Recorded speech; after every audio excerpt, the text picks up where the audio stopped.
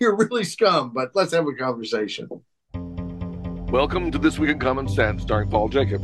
My name is Timothy Virkala, and we're going to go through the big stories of the week that have appeared at thisiscommonsense.org.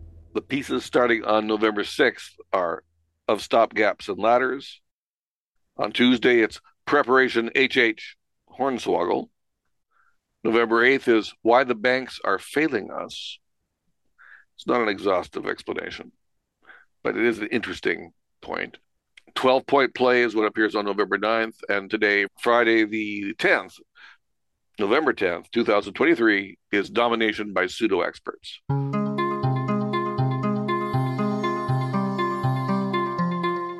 We had an election here in Virginia this year, our legislature, and there was some hope among Republicans that Republicans could take the Senate, and that would give them the Senate, the House, and Youngkin, and that it might launch Youngkin. I think Youngkin's been a pretty good governor. I like him so far, and so I think he would have been a good candidate. But as we'll get to later, the political field is such, and the whole dynamic is such that he's not going to go anywhere. And there's only, I think, a couple of people who have any shot, and it requires lots of pretty big changes to Mr. Trump or just to the nature of what's going on in the country and in our politics. But anyway, we had an election, and the Democrats took the House, not by a lot, but there were seats won, and they weren't won by Republicans; they were won by Democrats. And I'm in an area that used to be pretty solidly Republican, and then became pretty competitive. And lately, I've kind of seen campaigns that I thought were going to be competitive, and it's just the numbers are there for Democrats, and they get them out, and they win. So it's in Northern Virginia, which is DC suburbs, the federal government. This is these congressional districts around Washington, in Maryland, in Virginia. These are pro-federal government congressional districts, and they have grown and gotten bigger and bigger. And not only are they big and do they control these congressional districts, but they control the state of Maryland, and they control the state of Virginia. And so that's a few more congressional districts and electoral votes and so on. Increasingly, not that they completely dictate everything, but the fact that that DC has grown is why Democrats win in Virginia now instead of Republicans. Now, Vivek Ramaswamy, in the debate was held I think Wednesday, he complained that the Republican national chair should resign. Basically, said that she's been a disaster, that they've lost every major election in the last several years, and none of the things that Republicans expected happened. None of the good things happened. Where we are kind of in the dynamics of who won by how many points and why and what were the issues and who moved what voters, it is pretty simple. And that is that Republicans have had something of an edge in polling because Biden is viewed incredibly weakly. Well, that's probably not the right way to say that, but people view him as weak. And a lot of people, big numbers, and independents do, Republicans do, even lots of Democrats and lots of young people are concerned that he doesn't have it, largely because he doesn't have it. And of course, I'm thinking, even if he has it, he says kind of a rotten human being that I'm not sure that a cognizant Joe Biden is better than one that's not quite. But any way you slice it, that has helped Republicans. The more people listen to Democrats helps Republicans. But Republicans have a problem. And that problem is, one, when they listen to Republicans, they like Democrats more. And also abortion. And you can, as a Republican, you can say, well, that abortion issue is killing us. But that issue helped Republicans year after year after year after year after year for what, 40 years or something? uh, because the aggrieved party was the pro-life side. And now, even though, I think in most places there's, you hear different things about the law, but I think not as much has changed as the television sets might be suggesting has changed out there. But it's an issue where Democrats, instead of being nanny staters, are all of a sudden in favor of individual autonomy. Forget about the pandemic and being forced to, be vaccinated and to vaccinate your 2-second-year-old because, who knows? Big Pharma needs another payday. But they've basically don't often have pro-freedom talking points and messaging, and they do. And a lot of people care about that issue. It's where government affects them in some way that they can personalize, and it's powerful. So it's going to be a drag, and I think the question is only how long is it a drag? And of course, what could Republicans do? Well, they could come up with some issues of their own that maybe matter to some people. And that seems to me to be the only way to beat that issue. You also could be, more reasonable, more, although certain things that somebody says is reasonable might turn out, no, you've just lost a lot of your base. So, but there are ways I think that they could, work on the issue. One, kind of get people on the same page, but that requires a lot of organizing and a lot of talking and listening and all that kind of stuff. And that doesn't happen overnight. So what can happen even quicker is you come up with some other ideas that people like. And then, you're still going to get undercut by the fact that you have a position on abortion that's going to be amplified by the media. That is a losing position. You get less than 50% to vote your way. Now, one might think that Republicans could emphasize the federalist aspect of the abortion issue and say, you Democrats in your Californias and Marylands and places like that, you get to have your abortions. And we Republicans in other states, we don't get to have our abortions because we think it's murder. And they could actually maybe carry that off. But since they're so anti-abortion, they have been not successful, I think, at the abortion issue as a federalist issue. And they don't really believe in that. That was a convenient position to take. It is the more conservative position, so it kind of fit with them. But the second that they could toss that aside, they did. A number of politicians right away start talking about, doing national legislation against abortions. Yeah, Lindsey Graham, who's never met a stupid idea he didn't love, immediately refiled something for the federal government to take over. I almost wondered at the time whether that was just not simply his way of helping the Democrats. He strikes me as someone who, just on his sleeve, you can see wants to be in Washington the rest of his life, wants to be among the cool kids in a way that none of the cool kids think is cool, but Lindsey Graham does, and other politicians, kind of the Washington is Hollywood for ugly people. It's kind of that sort of, he wants to be there forever. And he will kiss Trump's ring, and then he'll slap Trump, and then he'll kiss his ring again. And then he'll do whatever he's got to do. And that's, and you think about how Mitt Romney is lionized. And I've never been a Mitt Romney hater or anything. He never seemed like someone I wanted to vote for. But that if I had a company I needed someone to run, he might be a good guy to bring in and let's talk about doing that. Because he seems like bright and capable, and he's got energy and so on. But, Trump played him like, God, I don't even want to say the word. It's like, he just looked like I'll do whatever you want, Trump, because you won. And then Trump's like, no, I don't want him to. I think they were talking about him being AG or something, but it was like he looked foolish. However, which is sad, And give everybody makes a mistake here and there, or maybe looks foolish. It's not the end of the world, but he looked really bad, I thought.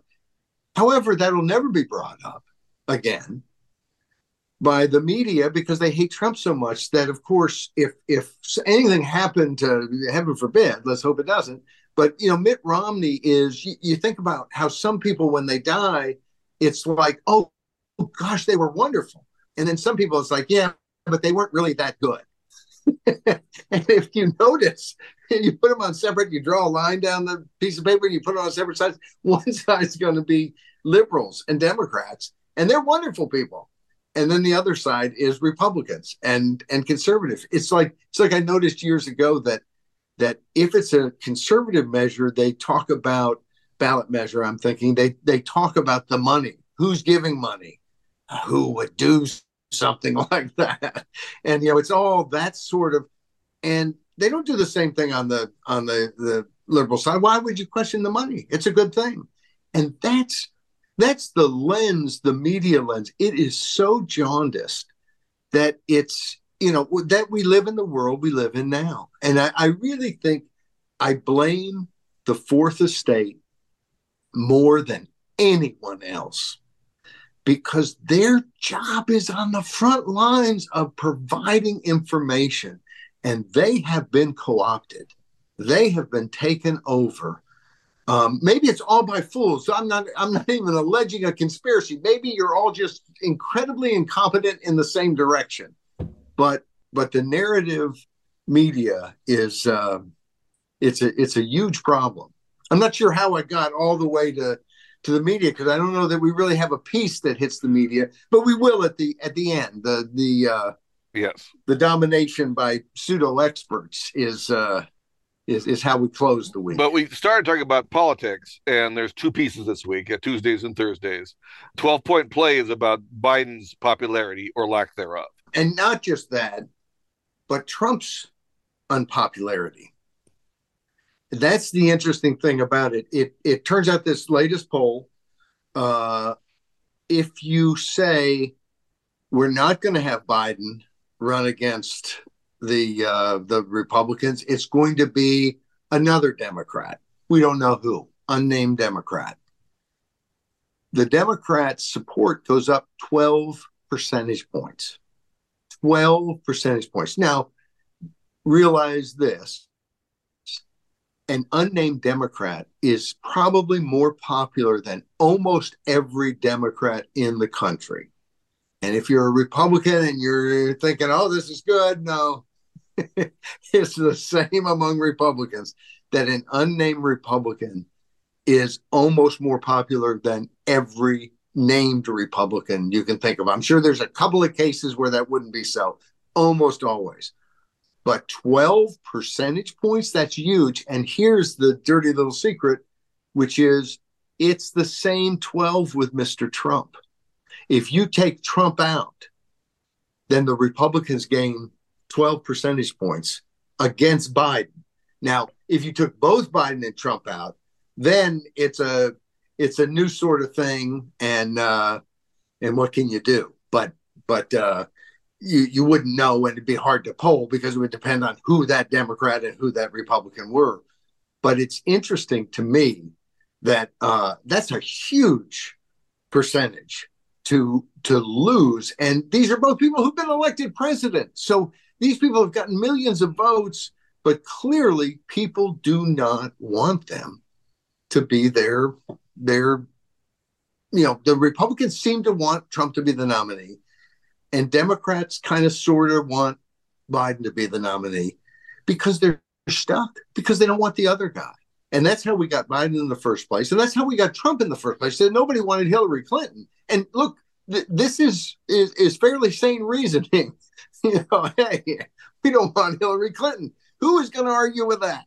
And then after 4 years of Trump, it was, hey, we don't want any more Trump. I didn't want Biden, but I kind of understand the reasoning there too. And now 4 years of Biden, we don't want any more Biden.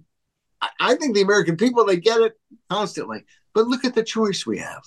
Look at the choice we have. And there's a lot of different reforms out there. but it's hard to see any of them, from my beloved term limits to anything else you can think of, that is going to quickly change that, or that could be done, or that could be thought about. And I had a conversation with somebody just earlier today, talking about how many parts of our society, it's like no one ever pays attention. And I've written some about this at Common Sense. This is commonsense.org. And that is that we have a Supreme Court that the number of justices aren't even in the Constitution. There's nothing in the Constitution. Congress could any day change that. The president could say yes. Oh, now we've quadrupled the number. I'm appointing all the new ones. They all get passed by 51%. And we live in a totally different court because of one election. We have a filibuster in the Senate, which is just in the Senate rules. There's no law. There's no constitutional provision that can be changed at any time that the majority party wants to change it. And it's things like that I think we don't take care of business. And you can understand the politicians, they just want to get reelected. Why doesn't the media pay any attention to that? Are they trying to get reelected? Is that what it is? I mean, what is it? Why don't they ever go, but wait a second, we've had all this fight over packing the court and stuff. Isn't somebody going to suggest seriously that we reform this to where it's a better system? And couldn't that be driven from outside of Congress if it's all the politicians' problem? But it's not. It's that we've all been sucked in, not all, I shouldn't say it that way. Many people have been sucked into this game, and it just keeps having worse and worse outcomes. And it's like, it's not a matter of, geez, I wish the American people would vote right. They do, but it's like your choice is bad and really bad and a lot worse. And oh my goodness. Speaking of Americans voting right, there was a case this week of voting on an issue rather than voting on people, which is actually is an interesting contrast, how people vote differently based on issues and people and alliances and so forth. But what happened with Preparation HH? Hornswoggle. That's my favorite title. As we came on tonight, I was telling Tim that was my favorite title of the week. Preparation HH Hornswoggle. That's because Proposition HH in Colorado, in Colorado, was on the ballot. This is part of the TABOR, Taxpayer Bill of Rights. They passed it back in 1992. Politicians have gone to court and said that their rights as politicians have been denied because they can't pass tax increases without having to go to the voters to ask, is it okay if we raise your taxes? And oftentimes the voters say no. Here was one of many cases. And if you go to thisiscommonsense.org and you go to Preparation HH Hornswoggle, I think if you search for Hornswoggle, we don't use it that much. Double H. I mean, you got to be able to find this. Even in our rotten, sometimes we complain about our search engine. You'll find this one. It's actually, and of course, it was this week. So you can scroll. This election was not about raising taxes alone or giving back money alone. It was about tax relief. That's how the ballot title started out. And of course, this was put on by the legislature. But there are links in this piece so you can go back and see at Ballotpedia. You can go back and see every vote that TABOR has required since 1992. And they've tried to get around things, and it allows the legislature. This was thoughtful legislation. It basically says government can't grow more than population increase plus inflation. Natural growth, if you get more money than that because the economy is doing well, you've got to send it back to the taxpayers, or you've got to ask the taxpayers, hey, can we keep this? We got this idea and that idea. Do you mind? And turns out sometimes the voters don't. And turns out sometimes they do. And isn't that the way it's supposed to be? But of course, they've sued. A bunch of politicians got together and sued, saying this destroyed a Republican form of government because somehow legislators didn't have the power to tax without having to go ask these pesky voters about it. Well, this particular measure starts out by saying it's tax relief, property tax relief, which has gone, price of housing's gone up in Colorado, and so have the property taxes. And so it's hurting people, and they want to give relief. So it talked about relief. It even talked about relief for seniors. So they even got to mention a particular group. If you're a senior, vote yes right now. That's what the ballot title was about. And then it mentioned that there could be a way that the legislature could keep future proceeds or whatever, but it was worded. You can go, we've got links to it all. You could see. Worded very funny, but there was a campaign against it. And by golly, they had to hold a vote. And sometimes when people vote, they vote in ways, lots of times, that I don't like. But I'd sure rather they have to get the votes. And it doesn't mean democracy is some magic elixir that makes everything wonderful. But by golly, 61% of the people in Colorado said no. And what they tried to do was basically give a tiny little bit of property tax relief right now for the ability for a dozen years to take the money that comes in over and above the caps, and instead of giving it back to the people or asking the people, can we keep it, they could just keep it.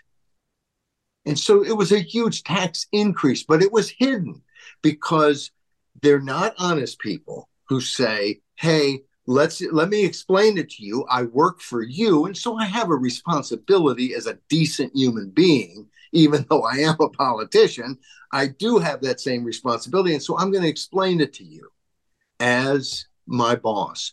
Here's what happens. No, they're going to try to trick us, and it's a good sign that you've got a lack of accountability when every time you turn around, you see the sort of crap that they pull. And luckily, there was enough resources out there. And think about it. A lot of times when they're spending this money, how did they get the resources for their campaign? Well, the people who are going to get some of that money that's being spent, they'll pony up, and so will others, all the special interests. This is the way it works. And yet it's right out there, and I'll bet most of the liberal papers in Colorado love this idea, even though it's a just out front scam.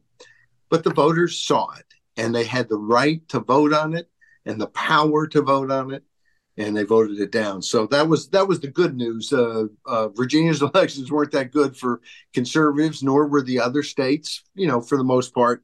But on the ballot, voters of Colorado said, no, we'll keep getting the refund. So what was of Stopgaps and Ladders about? Stopgaps and Ladders. That was Mondays. Our blurb says it's about the looming federal government shutdown.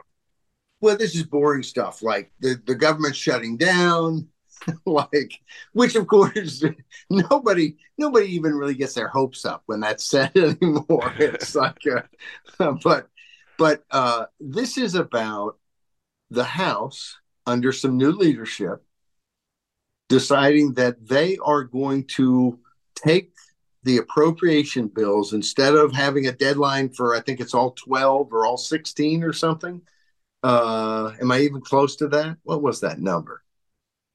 But they're going to do them one at a time, and they're going to have different deadlines, and basically, so it's a dozen. But basically, it's the sort of thing that, for some people you'd laugh and kind of think, yeah, well, that's progress, but you got a long way to go. Like, you are a pup in terms of how to structure things to have any financial accountability.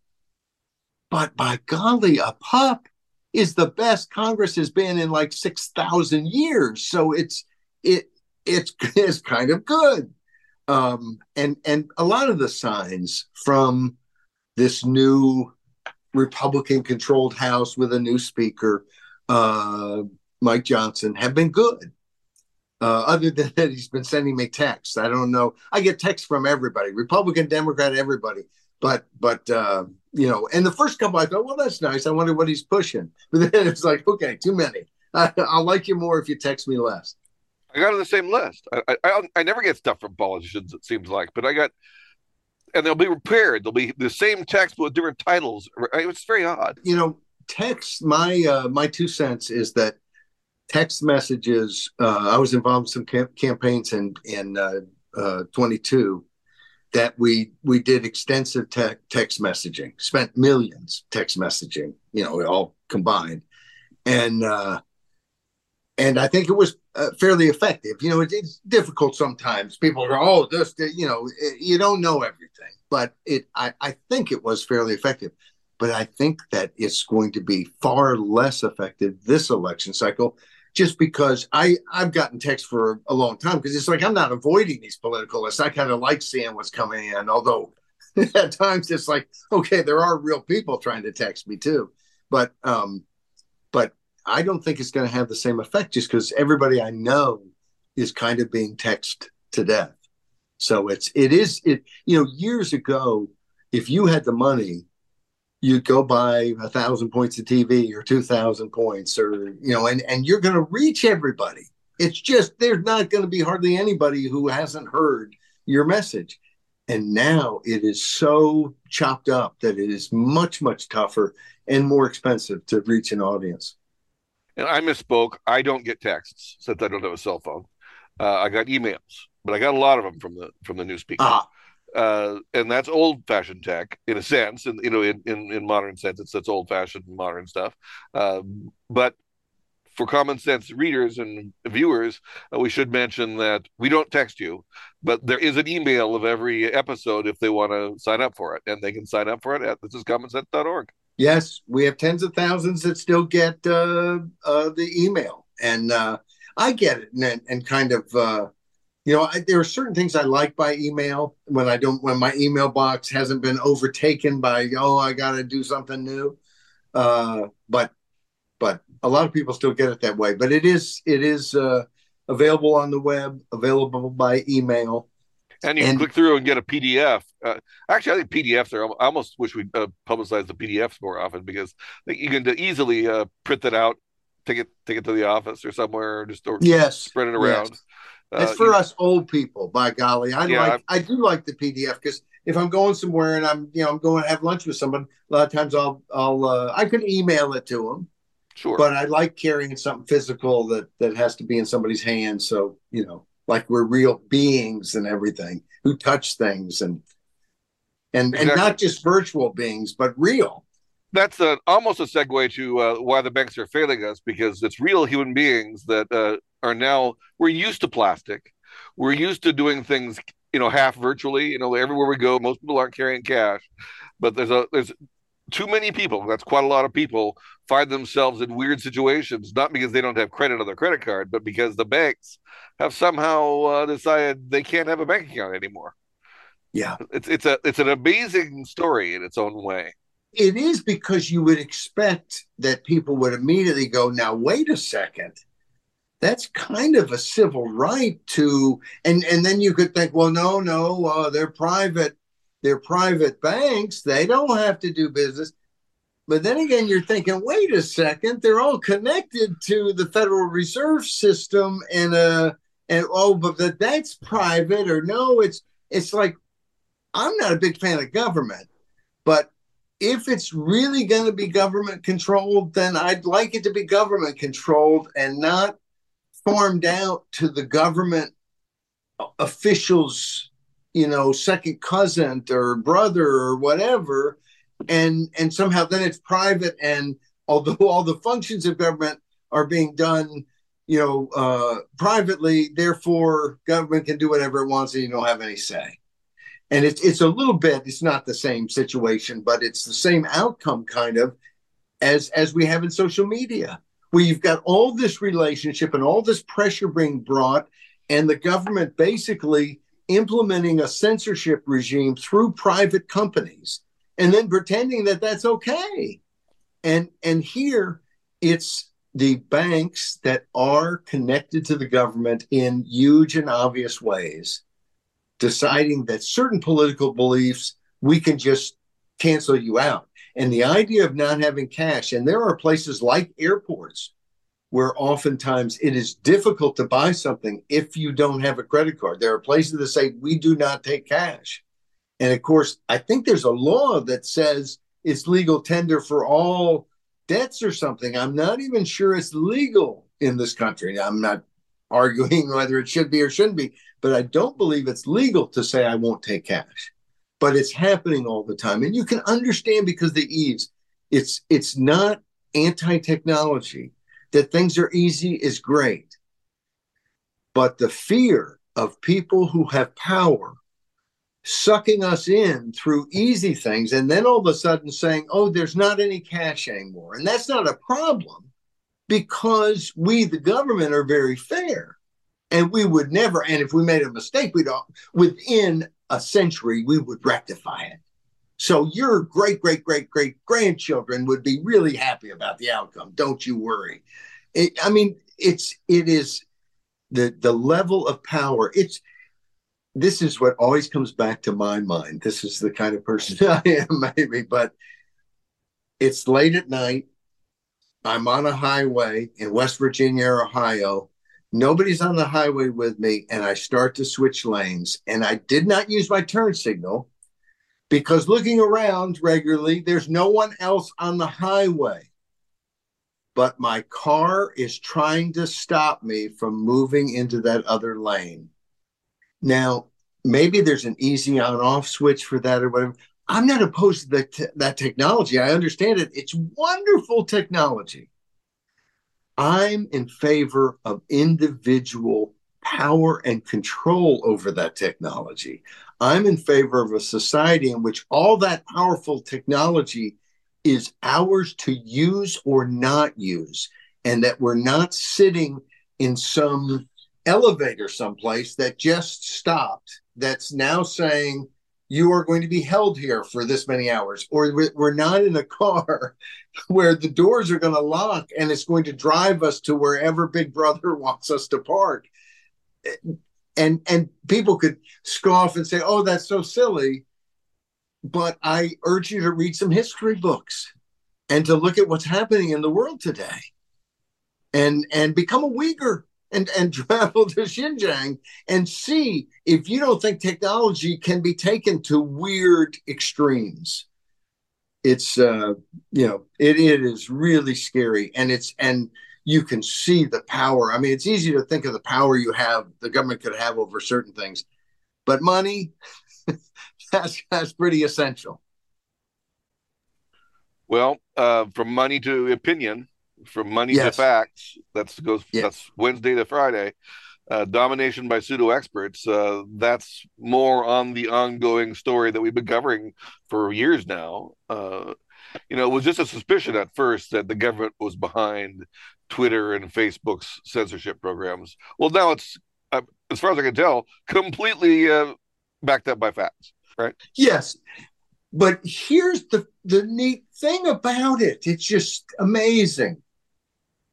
Backed up by facts that nobody appears to care about, except a little thin slice of, if you turn on Fox News, if you read conservative magazines or papers or stuff on Facebook or whatever, yes, you might know some of this stuff.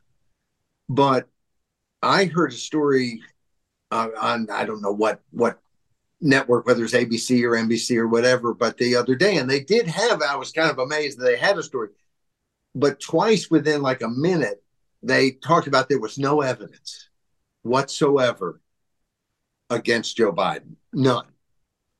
And I'm just thinking, well, I know some evidence, and I think it's decidedly against Joe Biden. And it may not turn out to be a smoking gun or enough evidence to convict him of anything. But those are two different things. To say there's not enough evidence that he's already been convicted is pretty obvious. To say there's no evidence is to be a tool or an idiot. We have seen it in the last election, and people don't believe that. I have, some liberal friends, and they're not all monolithic, but it seems almost like, whatever.